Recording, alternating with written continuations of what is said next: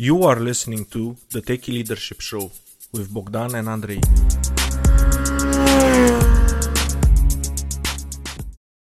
Hello and welcome to another episode of the Techie Leadership Show.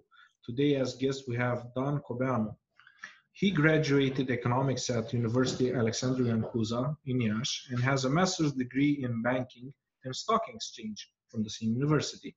He is a serial entrepreneur focused on developing tech services, which makes his and his customers' life easier. In his words, quote, "For each of my projects or businesses, the problem of solving aspect that improves the quality of life is a must." End quote. Please let me know. Reading too much. Yeah. Hi, Dan, Hi. and welcome to the show. Hi, guys.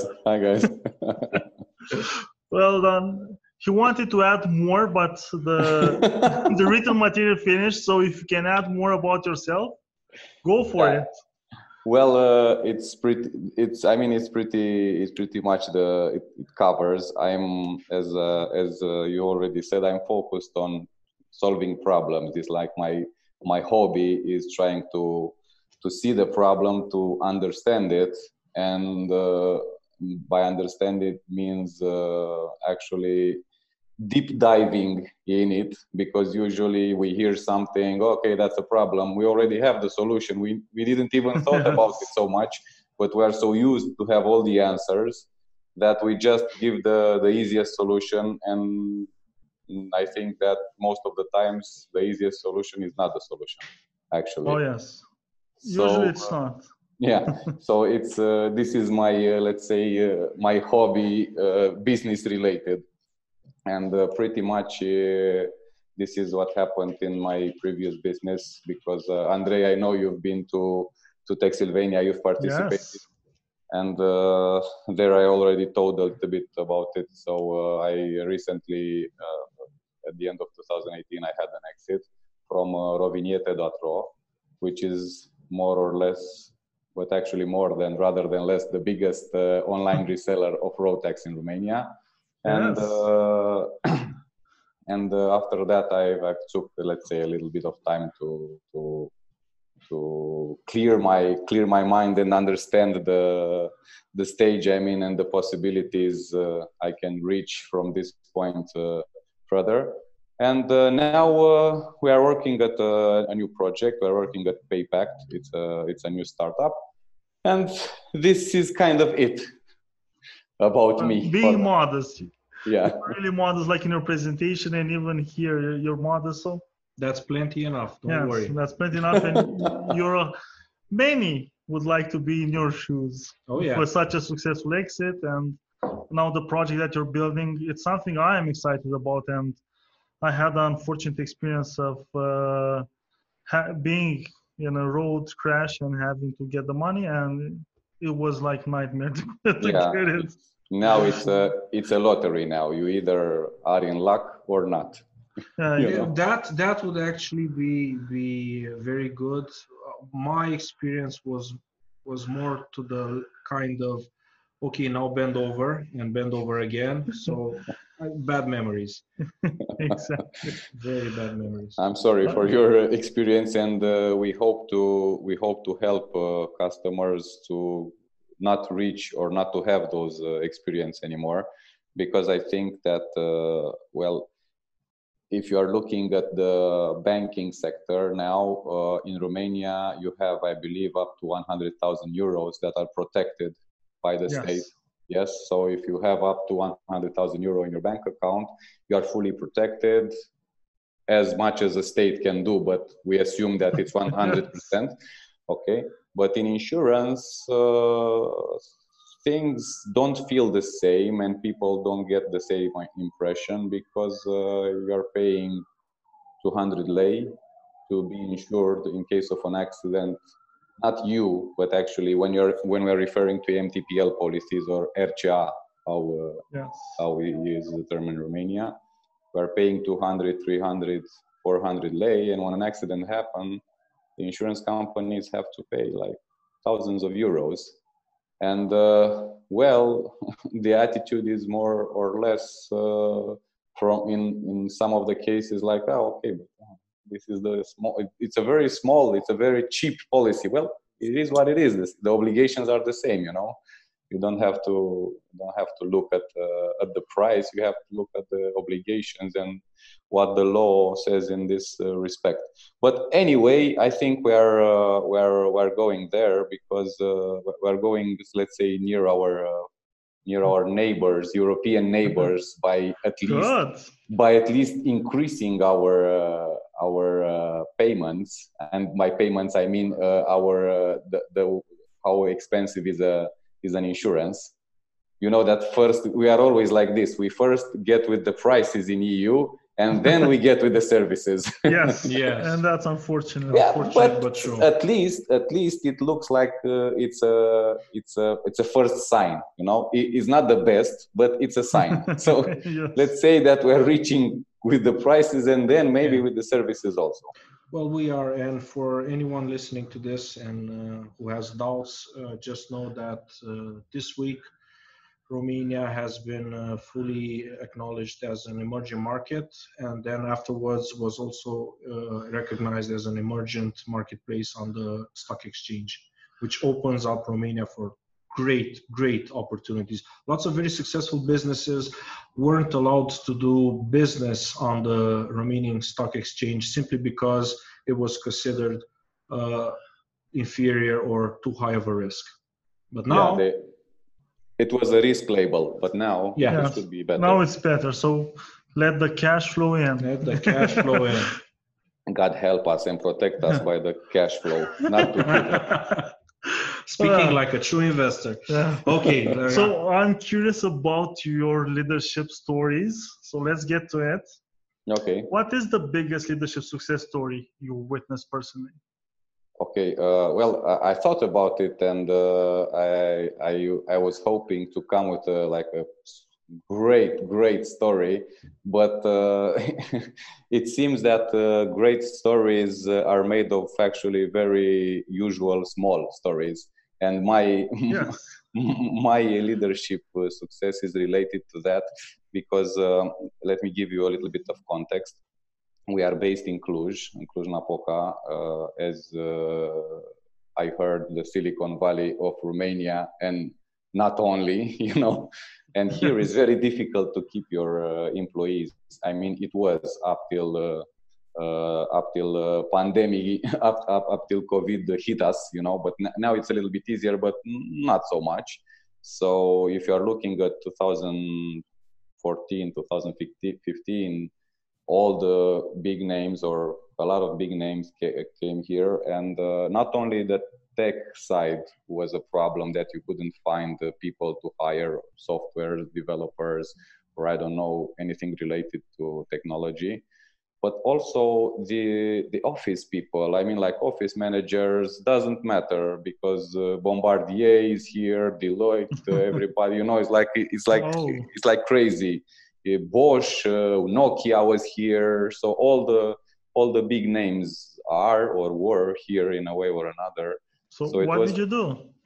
Well, in the beginning, I thought it's only about the extrinsic motivation, so raise the salaries. But what I've noticed is that it helps to be on the market level, but it's not a let's say a decisive factor if you are above. Or put it in other words, people won't stay only if they are paid better than the market. It's not good enough. Okay. Because when you have good people, they are thinking also about the quality of their life, and the quality of their life means 50% of it the quality of the workplace. Yes, more or less. True. Because when it was a physical presence, not anymore, but when it was a physical presence, you had to feel good in the office. And the idea of feeling good not comes as we could expect from a Google workplace, where you have a lot of relaxation spaces and a lot of, play areas where we can relax and play. For our team came from the fact that we could feel as close as possible to a family, but a family that has rules, a family that has an an hierarchy, you know. So it is a family, but somewhere An where, orderly. yeah. And we managed to keep that team for, let's say 80% of the team. We kept it for more than 6 years. This was the success I and my partner reached, and it was a nice feeling to know that you have people that you can count on, and even if they have other possibilities that at the first look seem to be better, you know, better salaries, better work conditions, very nice buildings, big buildings, you know. It was like I don't know, striking gold when you said you got hired by Nokia. It was like, oh my God, it's like in Romania, no, God help us, you know. It's like, so, but at the end of the day, not everybody embraced the corporate, let's say the corporate way of being employed and being treated, because it's different, and it was something new for us. Some of us liked it, some of us didn't. And it's not for everybody. It's not for everybody, and more and more people are starting to quit that, let's say, that environment, and corporate companies are trying to adapt in working in smaller groups, working, let's say, agile. Optimize. Yeah, being and agile.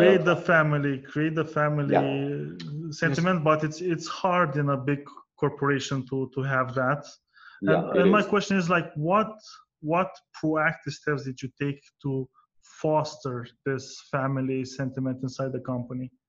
Well, first of all, we were very close as managers, but also as owners of the business. It was, let's say, easier for us because we were there all the time, 100%. If there was a problem, we would participate in solving that problem, which means a lot for the people, that they have the feeling, and it is the actual truth, that they are not alone. If there's a problem, okay, we have, our back is covered, and you feel much more secure and much more relaxed, that not all the weight is on your shoulders. And everybody has a word to say, you know.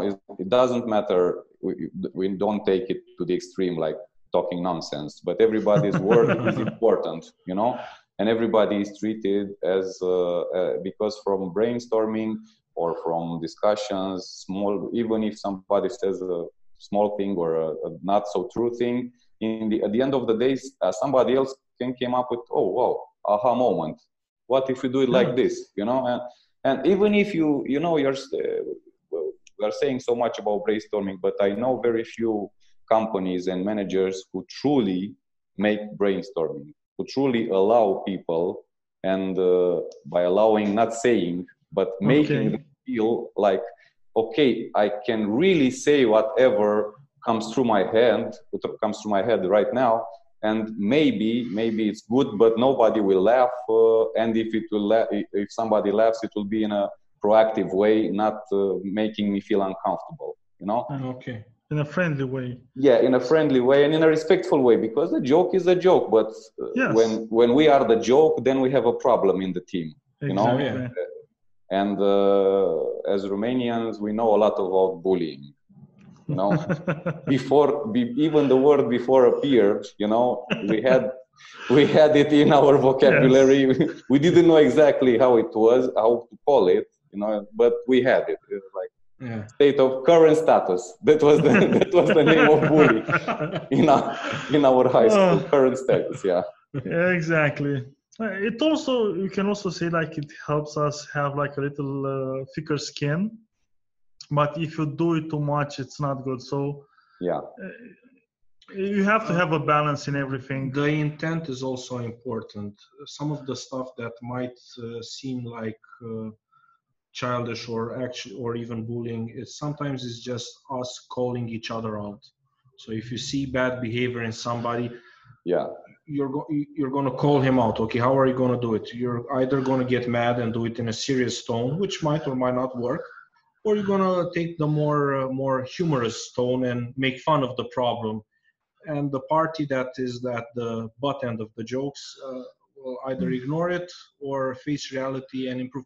And I've seen improvements in some, I will not name the cities in the country that were the butt end of the jokes for a lot of years.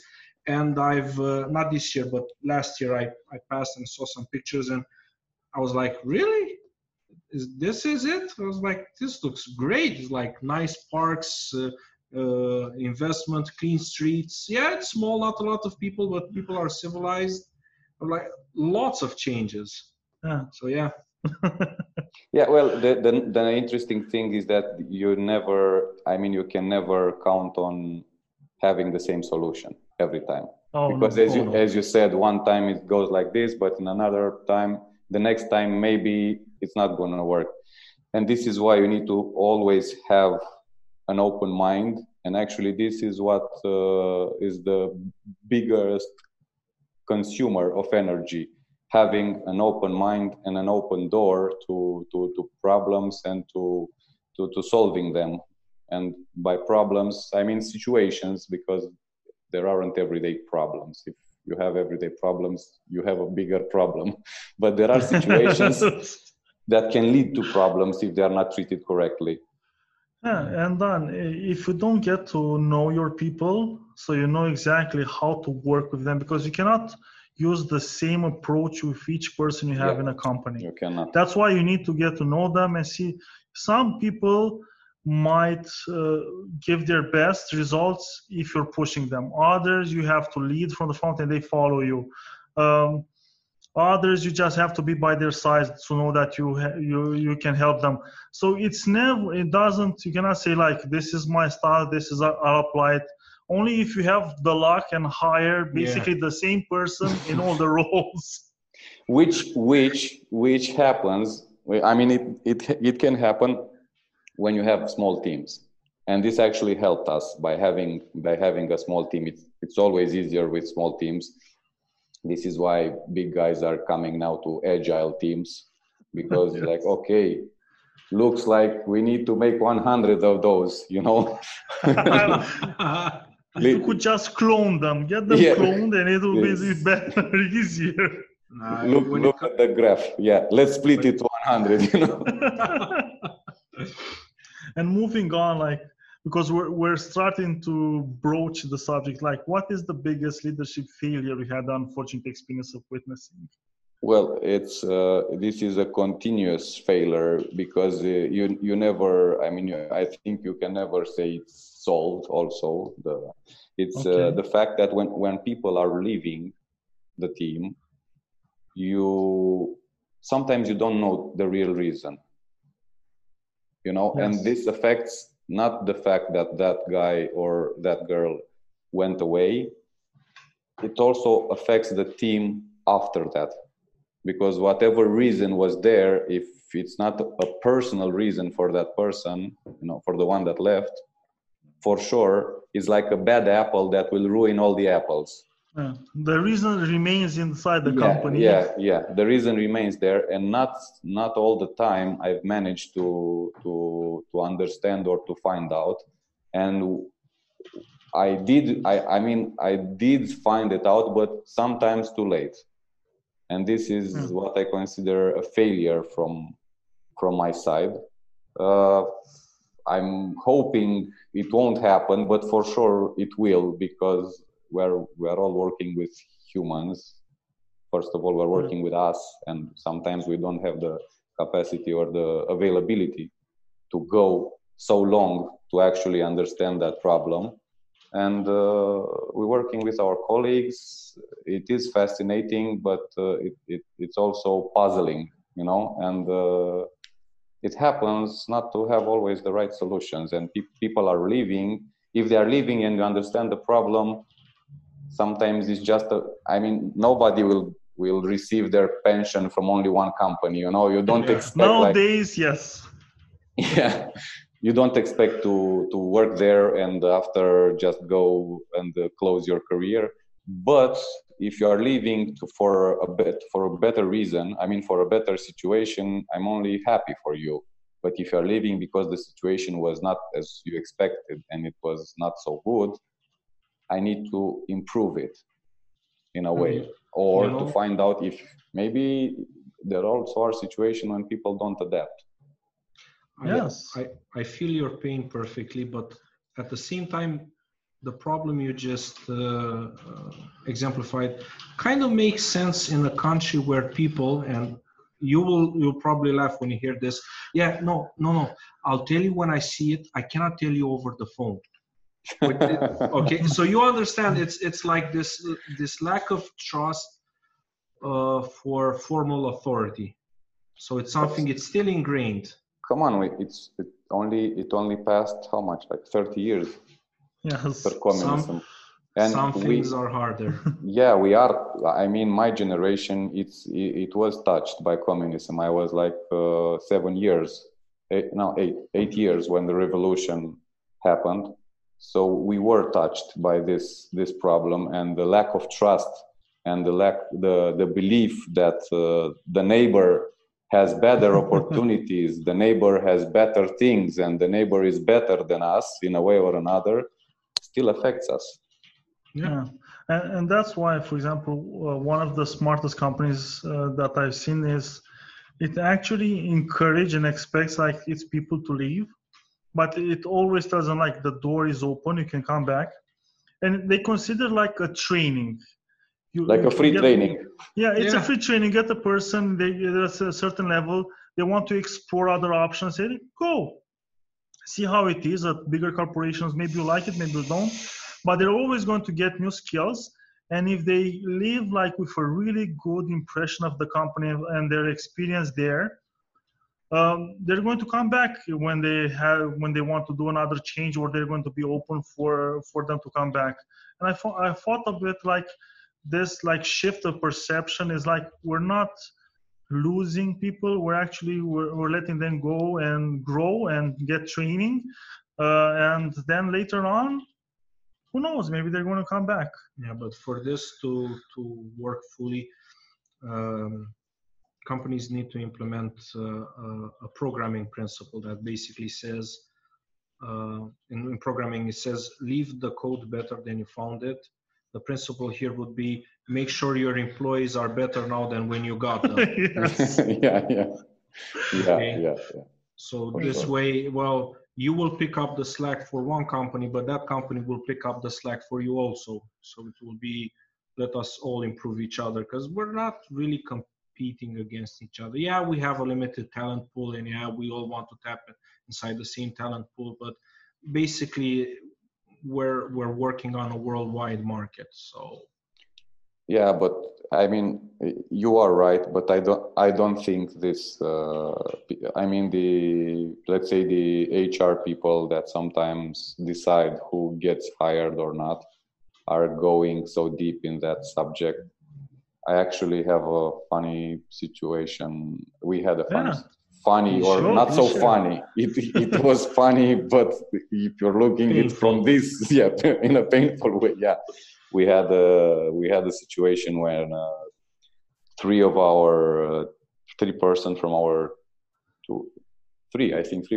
our team went to the same company, which was huge. Won't name it, but was huge. Had the office also in Cluj, and they were hiring. And I had to call them and tell them, okay, guys, listen, do you want to destabilize us, or what's the idea? Because I'm hoping you are looking at the people you're hiring and you see that they come from the same company.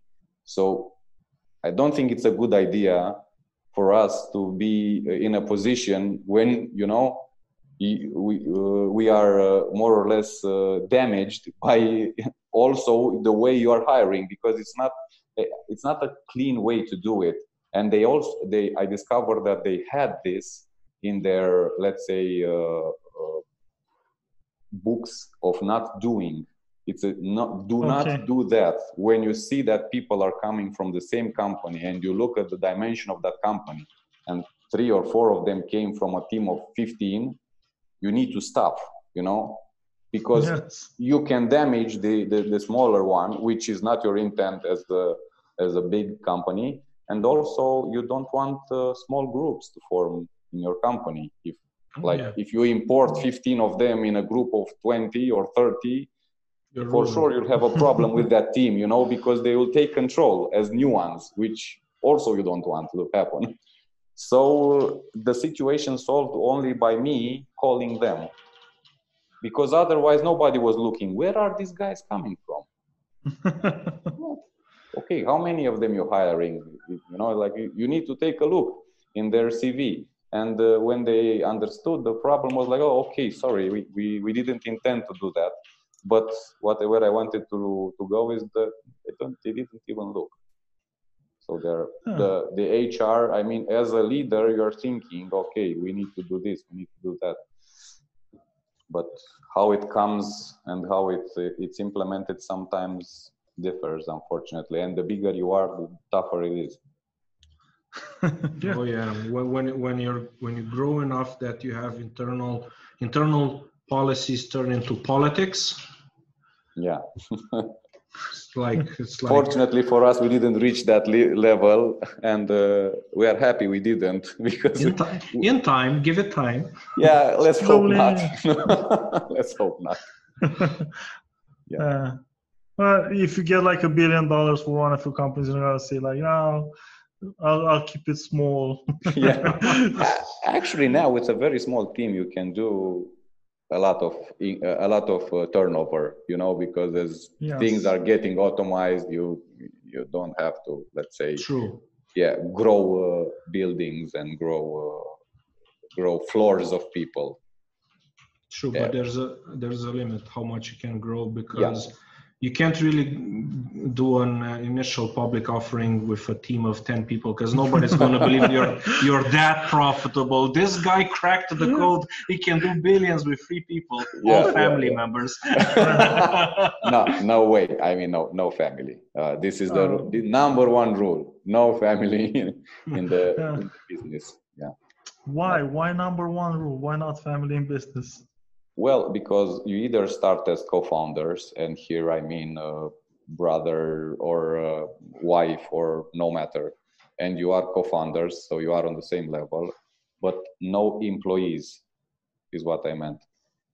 I believe it is tough for us, for Romanians. Maybe outside it's even like sometimes we read about stories when the heir of the company, you know, goes and starts from being the mailman and then works up his role. But in Romania, when you're hiring somebody, is that opinion as in the state-owned companies.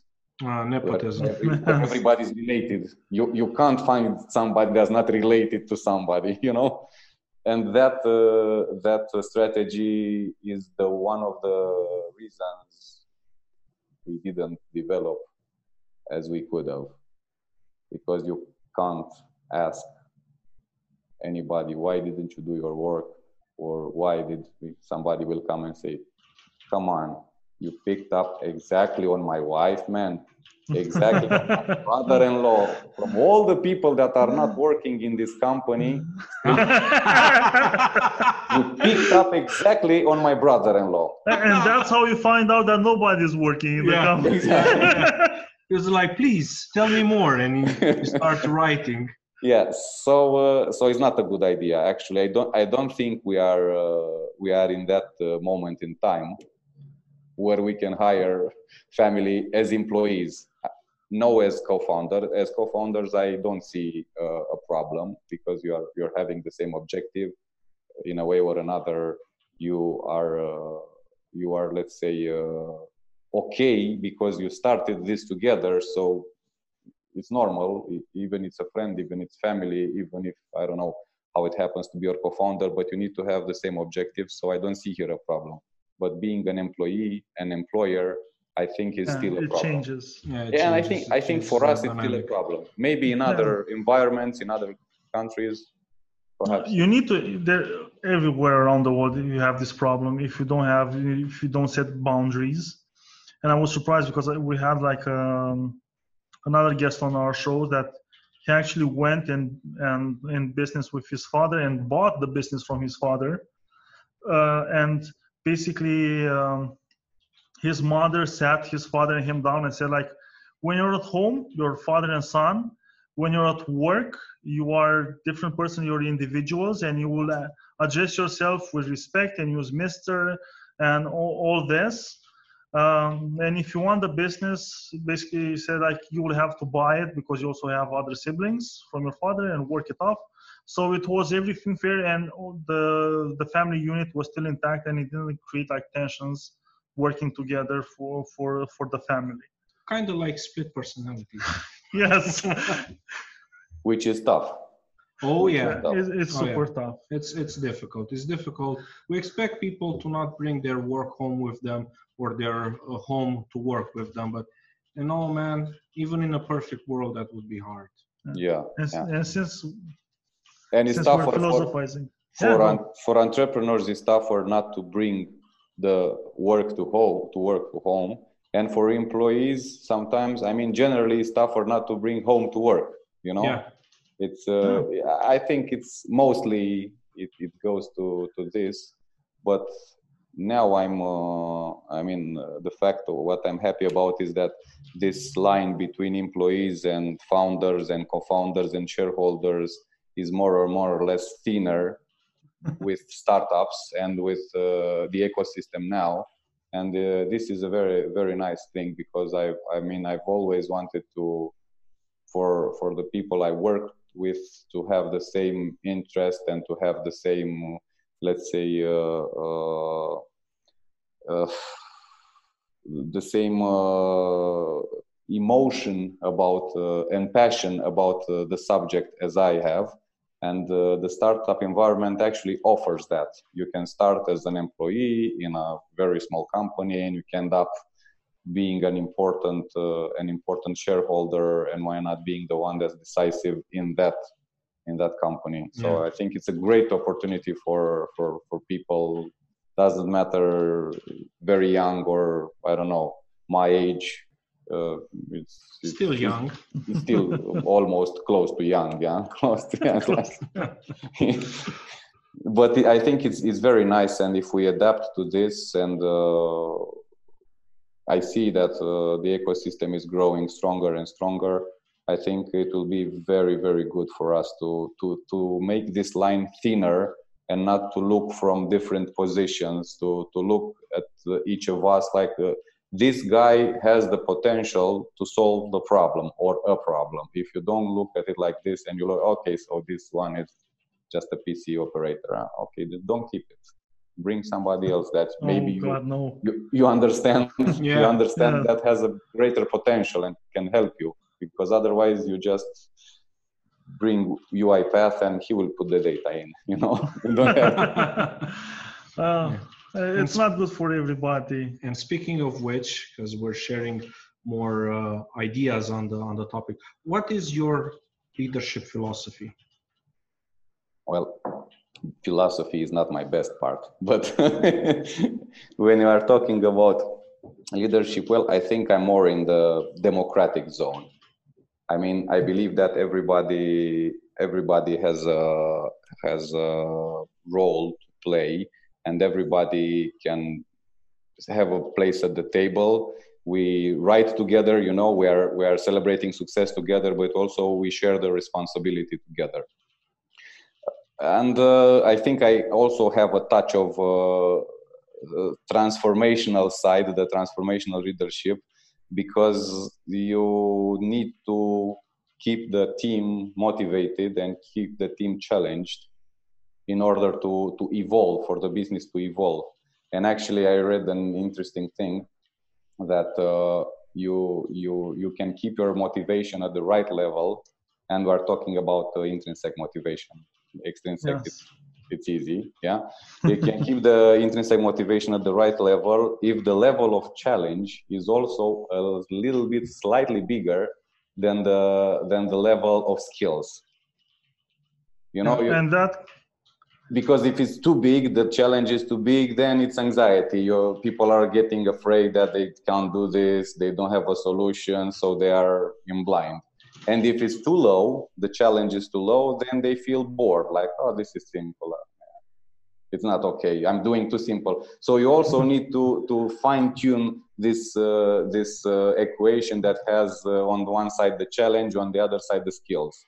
And the skills need to evolve also. The challenges also need to evolve and to keep the team motivated. And this goes to actually this fuels the business and fuels the product you are developing. If we're speaking about developing product. And this goes back to always being close to your people and knowing exactly what is going on with them, because you don't know if the level, how they're progressing, when you need to raise the bar a little more.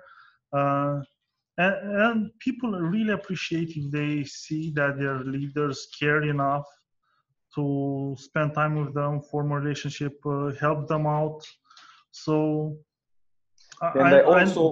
I also wanted to add one thing, because it's we used this term leader a lot of times, and for me it's not something that I'm, let's say, comfortable with, because you need to wear the leader's hat, but in certain situations, but you need to be able to give it to somebody else in certain situations, because you see teams, people that are want to take the leader role, and it's good to encourage them, because you are not useful for the team if you only have the leader hat but you don't have the leader approach, and don't bring added value, because we are always looking at teams like, bring us added value, bring us more of this, more of that. Okay, what are you going to do for that team as the leader? You call yourself the leader. Why? Because you have the CEO on their business card, or I don't know, whatever role you're playing there, and you became the leader of that group, or because you are bringing them what they need.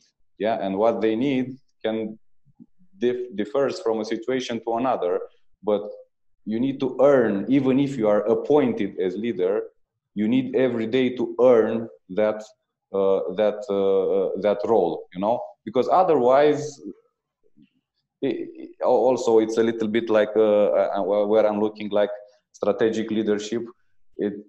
Everybody has a place, in a team. Everybody has a place, and to maximize the productivity, everybody needs to understand that place, because you are as strong as the weakest link, right?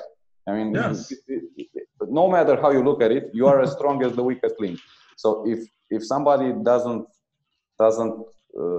belong in a place, or is not as productive in that place or in another, it's your responsibility to see, to understand, and to actually to take action. So you are a leader. I mean, leader is, for us, a leader, like, okay, like God went down to earth and saved us. But no, it comes with a lot of responsibility, everyday responsibility, flexibility.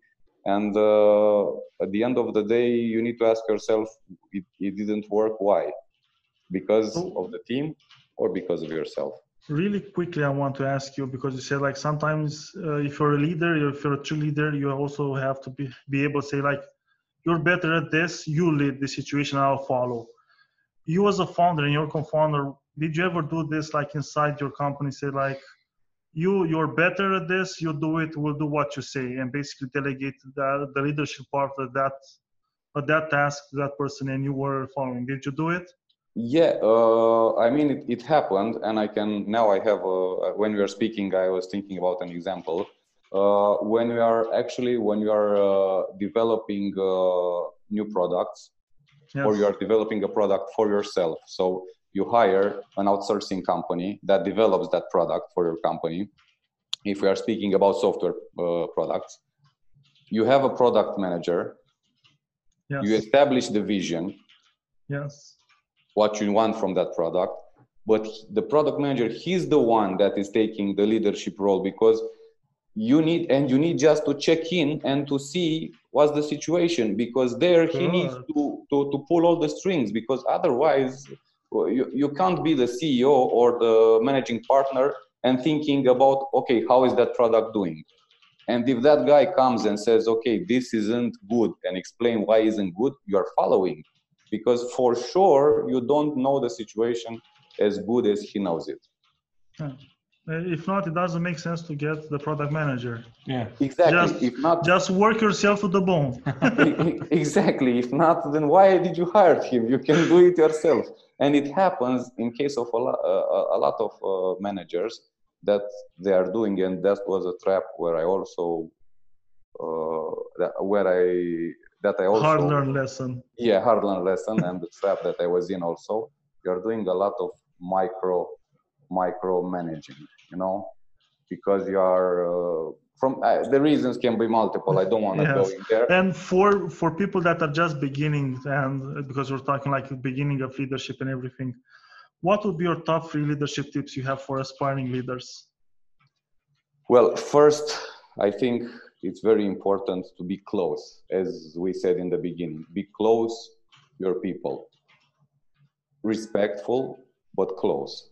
Yes. Then I think it's very, very, very important the part with the transparency and speaking always the truth.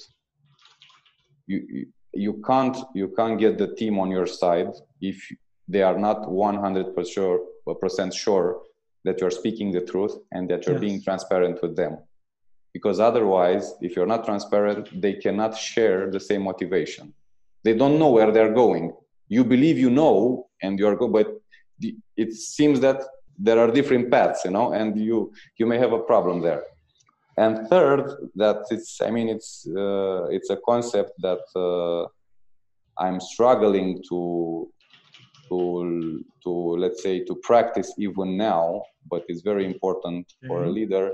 Is the awkward silence, the awkward silence. Hard. Yeah, it's hard. Is that time when you're asked a question, and as I was speaking in the beginning, you're answering just because people expect you to answer, and because you think about yourself as you have all the solutions, or you're answering because you do really have something to say. Yeah. And it's okay to just, I've seen this with Steve Jobs.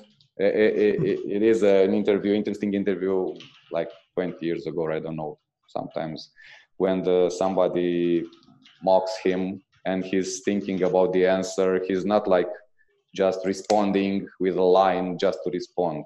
He's being silent from 10 to 15 seconds, and it's like a lot of silence. You think it's not much, but when you are on a stage, it's a lot of silence.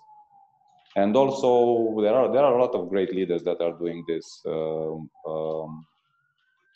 Tesla guy, Elon Musk.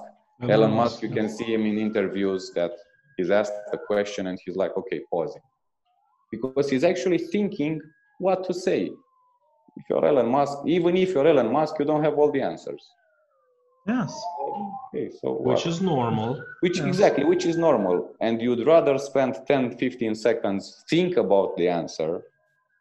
And even if sometimes look like there are a lot, but sometimes look like they're not enough, our brain can do wonders in 15 seconds of silence.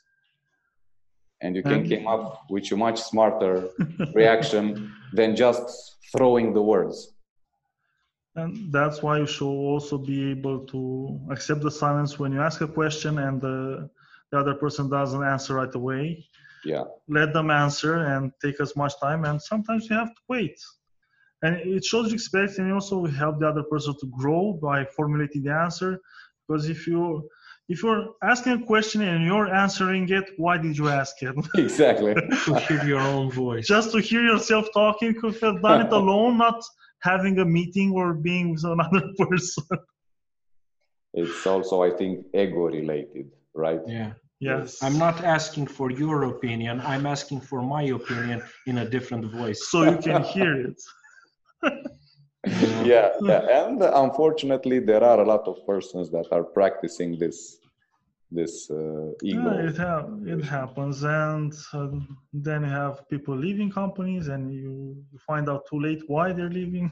Well, think about it this way: rather than having people like this that come in your company and undermine your authority, I think it's better that they start their own companies, and okay, they can do their crazy stuff there, and people will choose with their time and their money if they want to be employees there or collaborators there, or if they don't. So again, you have, it's like the benefits of today's society and democracy and the free market is you get enough rope to tie a knot or hang yourself. So you have the freedom to pursue good behaviors, bad behaviors. I'm not talking about immoral or illegal. That's a whole different topic. I'm talking about behaviors that we don't have a clear-cut answer if it's something that is productive or not. Time will tell. Yeah, and I think it's something in a way, even if you don't see it as a good thing in the beginning, I think it is always a good thing. It's always a good thing that people have the freedom to act. Oh yes. Sometimes by leaving somebody, when somebody's actually leaving, it's a good thing, even if you don't feel it like this in that moment, because it always things in the moment, because it's true that people don't leave companies, they leave managers. So always, even when I was in management position, or I always, if somebody in my team was leaving or leaving the company, always looking like, is this something I did or his direct manager did, or where is the situation? And realistically, that's where you have to look. It's not usually their colleagues, it's usually management someplace. And when sometimes, even if they are their colleagues, it's also because of management. Yes, because they tolerated, they should have known the situation and solve it somewhere. So because it always goes back to the leadership. Yeah, it always goes back. Unfortunately, it always goes back. There are extreme situations, and but I think the general rule is that people are leaving managers. Yes. The general rule, because the way the way the climate is in that company is the way the leadership created and nurtured it. Yes. And even if there is a lack of implication, it's always nurtured as a lack of implication, because someone says like, okay, but I didn't do anything. Exactly. You were proactively lazy. Exactly. You didn't do anything. Exactly. Yeah. And Dan, I'm really curious, what is the book that had the most profound impact on you? Well, I thought about it. I get that question, and I think the most profound effect always has the latest book you read. You know, it's like. So, what's the latest book you read? If you are lucky enough to have a good list of books, you know, like wow, that's hard. That's super hard. Super hard. But before the book, I would like to say about the documentary, The Social Dilemma. I hope you guys seen it. Social Dilemma on Netflix. No, but it's on my list. No, yeah, you should watch it. It's about things that you know, but when you see it, you become aware of them. You know, it's like we know that Facebook does that, we know that Twitter does that, and Instagram and whoever social networks exist, whatever social network exists. But when you're watching this movie, you're like, oh my God, they are actually doing it. You know, so it is something that you should watch. No more details, no spoilers. Okay, so I'm gonna check Social Dilemma out. So it's kind of like what happened with the invention of the photography. People in Europe knew about the colonials doing very bad stuff in Africa, but when once they saw the pictures, they were like, oh my God, are we really doing this? Are we really these type of monsters? It seems so, yeah. There is a joke with a picture, and it says the first ever photograph machine, you know? Oh yeah. And who took that picture? You know, it's like, yeah. Well, they used a mirror, but still funny. Yeah. Still funny. Yeah, and the book. The book is not the latest I've read, but it actually, I liked it a lot. It's Unsafe Thinking of Jonah Sachs. Unsafe Thinking. It's very. What's the main takeaway? The main takeaway I told you in a way or another earlier is it's about the motivation and about the fact that we always need to push. We always need to push to see to get out of our comfort zone, you know. And it shouldn't be a struggle to always be out of your comfort zone. It should be seen as an opportunity. There is a saying, I don't know who said it, it's like never waste a perfect storm or a good storm. Because people will always develop much more faster when they are put in new situation and in difficult situation. Only if you look at the pandemic situation that reached, the everything that tech meant, and payment adoptions, and working remote. Yeah, that one was huge. Like 5 years, you know, at least 5 years we would have needed to reach that point of remote work, because there were legends about remote work. And legends. Yeah. Some days we will be able to work from home. If only we would have a free and cheap method of communicating at a distance. Let me check on the internet if we have something like that. Yeah. And then Facebook said, okay, nobody in the office until 2022 or something like that. You know, it's like, and everybody said, oh, look, that looks like a good idea. It's possible. Yeah, that's possible. Okay. Let's check our VPNs and start working, you know, because, going back to the book. So never waste a good storm, and try to reinvent yourself, but not like reinvent from zero, or being in a constant effort and an effort that draws away all your energy, but rather being open enough, you know, to always understand the situations. There is an example with a guy that was organizing protests, and to be successful, he always adopted a new strategy. So for him was always regarding the authorities, regarding the police and everything else. When you're organizing big protests, it's difficult. Yes. So he always had a new strategy, and like most of the times some of the times wasn't a success, but most of the times he succeeded. So if you want to raise your success rate, for sure you shouldn't learn something and just do that, because for sure won't help you. You know, things will evolve. Yeah. And unsafe thinking, this is kind of the idea of not going in that safe place and actually end up spaces. like end up like Nokia or Kodak, you know. Yes, and it's stepping out of your comfort. It's not jumping out of your comfort. So you don't have to go too much, just a little bit.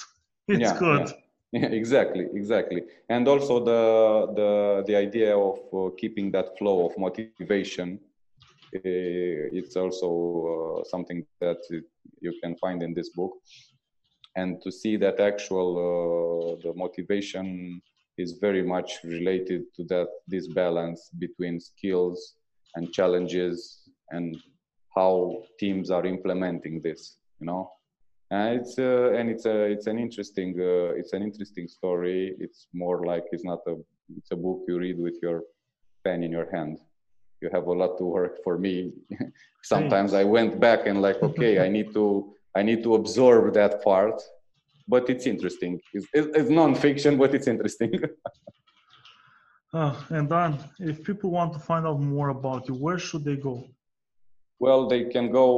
My LinkedIn, it's pretty much up to date. I mean, it is up to date, but I'm more on the doing side rather than speaking about what I'm going to do side, which is these days, I don't know if it's so good because bragging seems to work very good on social networks. You know? It turns out that a lot of the time you brag about having results from bragging, and then it turns out it's fake. It's fake news, all of it fake. It's so bragging, how you said, bragging about having results from bragging. From bragging, yes. So yeah, I'm my data and my informations they are on LinkedIn, and I have also their contact if somebody wants to know more about and it's interested. We can always get in contact and talk about that. I will add the link, and please remember, if you decide to connect with Don, to add a note. You can actually add a note. Hey Don, I heard your episode on Take Leadership. Let's connect. Yeah. That's way less creepy than just connecting out of the blue. Yeah, and the connecting, the LinkedIn has this this possibility to send a note, and it's very nice when you receive a note. Yeah, yes. It's always pleasant. Because otherwise you're like, okay, we've got connected. Okay, what's happening now? Where do I know this person from? No, but you wanted to connect with me. Why? If you want to follow me, you can just click follow, you know? We don't need to be connected, and it's something that maybe I'm too old for that, you know?